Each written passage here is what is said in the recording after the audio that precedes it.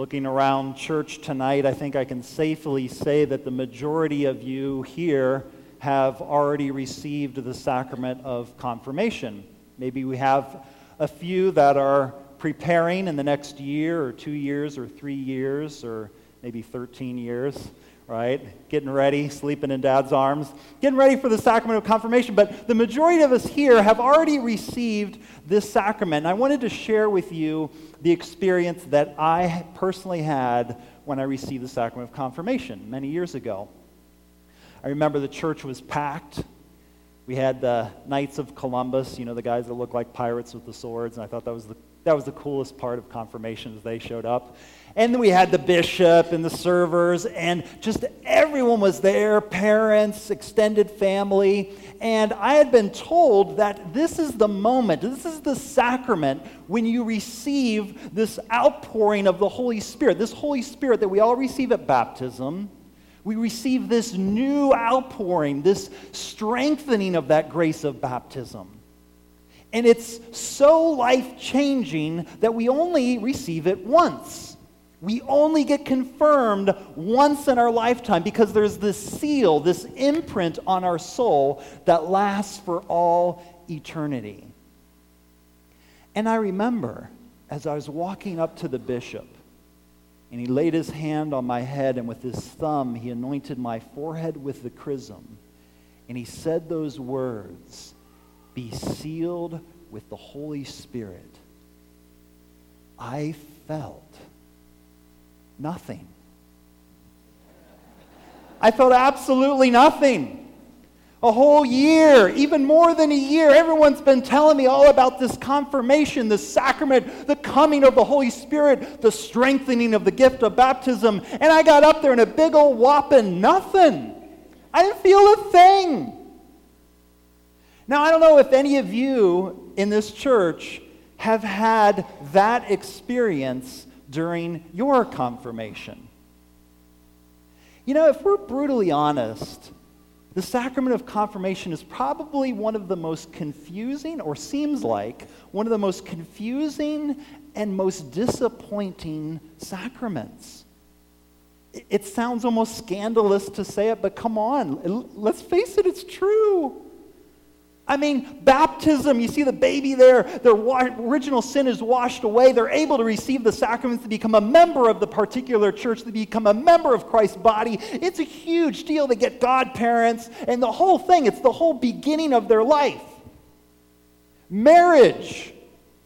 Who here can say that nothing changed between before marriage and after marriage? It's a big deal. Me and my priesthood, there's a definite before holy orders when I became a priest and after. How many of you, weighed down by sin at some moment in your life, have walked into the confessional, unloaded that sin before the priest and asked Jesus for his forgiveness, and walked out with this feeling of, I can't explain that, but man, it feels so awesome. Confirmation, no feeling. And it can be confusing. Those of you who have just been confirmed, think of the times that or those of you who have been confirmed for a number of years, think of those times that you asked your parents or your teachers about confirmation. You're like scratching your heads like, okay, so what do I get with confirmation? What happens with confirmation? It's like, oh, you receive the Holy Spirit. Ah, okay. I'm like, all right, and what's that going to do and change in my life? Well, you get these gifts of the Holy Spirit, and have you done your homework yet? You should go do your homework. That's usually how the confirmation, class or the confirmation conversation goes. And whether we're adults, whether we're teenagers, we usually all end with, okay, let's pretend I know what this is. And in the end, we reduce it to graduating from religion class, and I become this adult in the faith. Whatever. Not only is it confusing, it can also be disappointing. For what I just said earlier, it's like, I don't feel any change.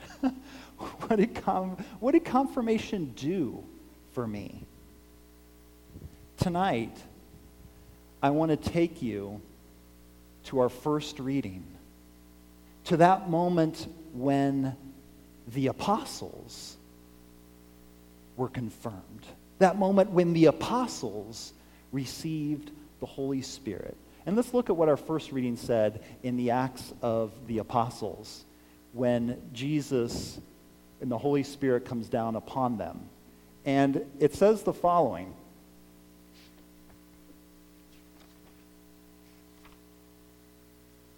when the time for Pentecost was fulfilled, they were all in one place together. And suddenly there came from the sky a noise like a strong driving wind, and it filled the entire house in which they were. Then there appeared to them tongues as of fire, which parted and came to rest on each of them. And they were all filled with the Holy Spirit and began to speak in different tongues as the Spirit enabled them to proclaim. A strong wind, tongues, flaming tongues come down on them. They receive this courage. They go out into the streets. They're able to speak in tongues, in languages that, bunches of people can understand. They don't even know how they're doing it. Peter, that day, if we read on, converts 3,000 people. Huh?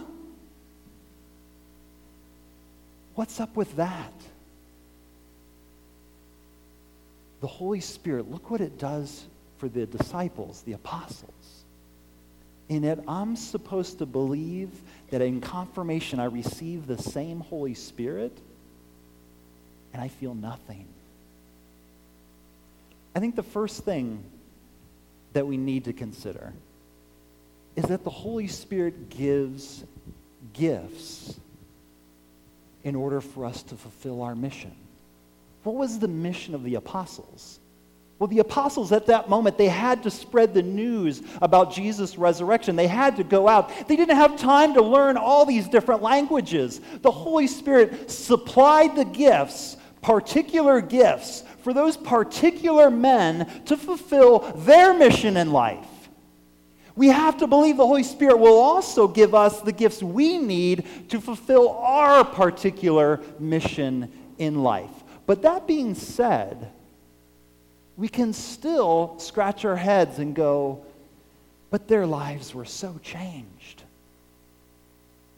When I got confirmed, mine didn't. Or at least I didn't feel like it did. That poem or that hymn that Chase read after the second reading, it wasn't a poem that he wrote in high school and he came up and recited it. No, this is actually a hymn that dates back to the 13th century or later. And in this hymn, there's an interesting phrase which I think unlocks our problem of this evening.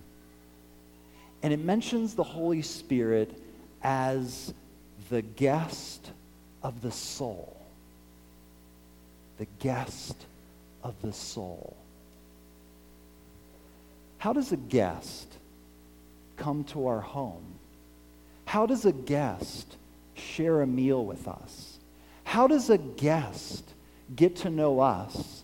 How do we get to know a guest? How does a guest then become family? And how does that person then begin to actually affect and become a part of our lives and maybe even change our lives? How does that all begin? The guest needs to be invited. It's interesting that this hymn, this ancient hymn that Christians have been praying with, mentions the Holy Spirit as a guest. The image brings with it the necessity of invitation. So how do the disciples invite this guest, and what can I learn from the disciples? They obviously must have in some way invited him in, and hence the transformation in their lives. The first thing, 3 things we can learn from them. The first, they believed Second, they listened. Third, they took a step. First, they believed. We easily forget that these disciples, after Jesus ascended into heaven, they spent 10 days waiting for the Holy Spirit. And Jesus didn't give them a time. Jesus didn't give them a day. He gave them this vague command, go back to Jerusalem and I will send you the Holy Spirit. I will send you this counselor. Go back, have faith, believe that the Holy Spirit will come. And you know what? They went back and they did. I have to ask myself, the first thing I have to ask myself, do I truly believe? Do I believe in the Holy Spirit? Do I believe that he can do the same things in me that he did in the apostles? How many of us can honestly raise our hand and say, I do. I have that relationship with the Holy Spirit. I believe with all my heart and soul that he will come. He has come, and he can transform my life. If we're honest, probably not. And yet the Holy Spirit's essential. The second thing, they listened. They listened. Why was it important to listen? And it was in our gospel today. In our gospel today, Jesus says the following.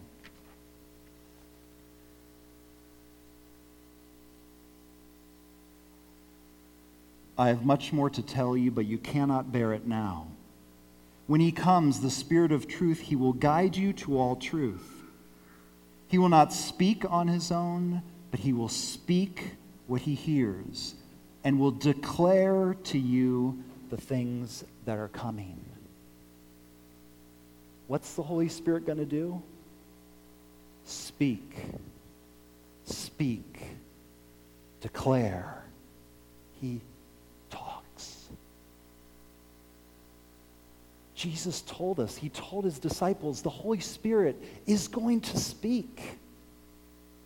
The Holy Spirit's job is to speak, therefore my job is to listen. But if I'm either constantly speaking or I'm constantly filling my ears with noise, distraction, music, games, entertainment, my own selfish thoughts, distractions constantly going, work, the to-do list, the other thing, when on earth am I ever going to hear him speak? And the Holy Spirit, he is not going to bulldoze his way into my life. He needs us to listen in order for him to speak. And the third and last thing is they took a step. How did the disciples know that they could speak all these different languages? When did they find out? When they left the upper room and began to preach.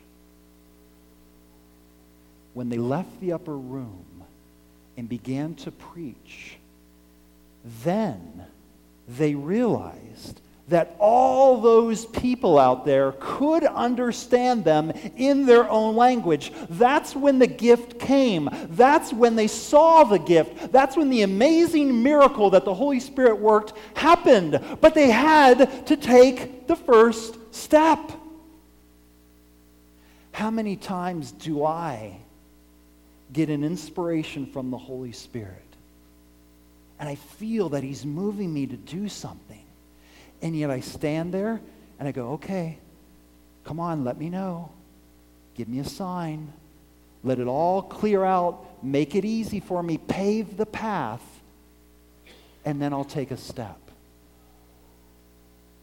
The Holy Spirit always waits for us to take that step of faith. And so today on Pentecost, if I find that my relationship with the Holy Spirit is kind of I invite you to invite him into your lives. And we do that in three ways.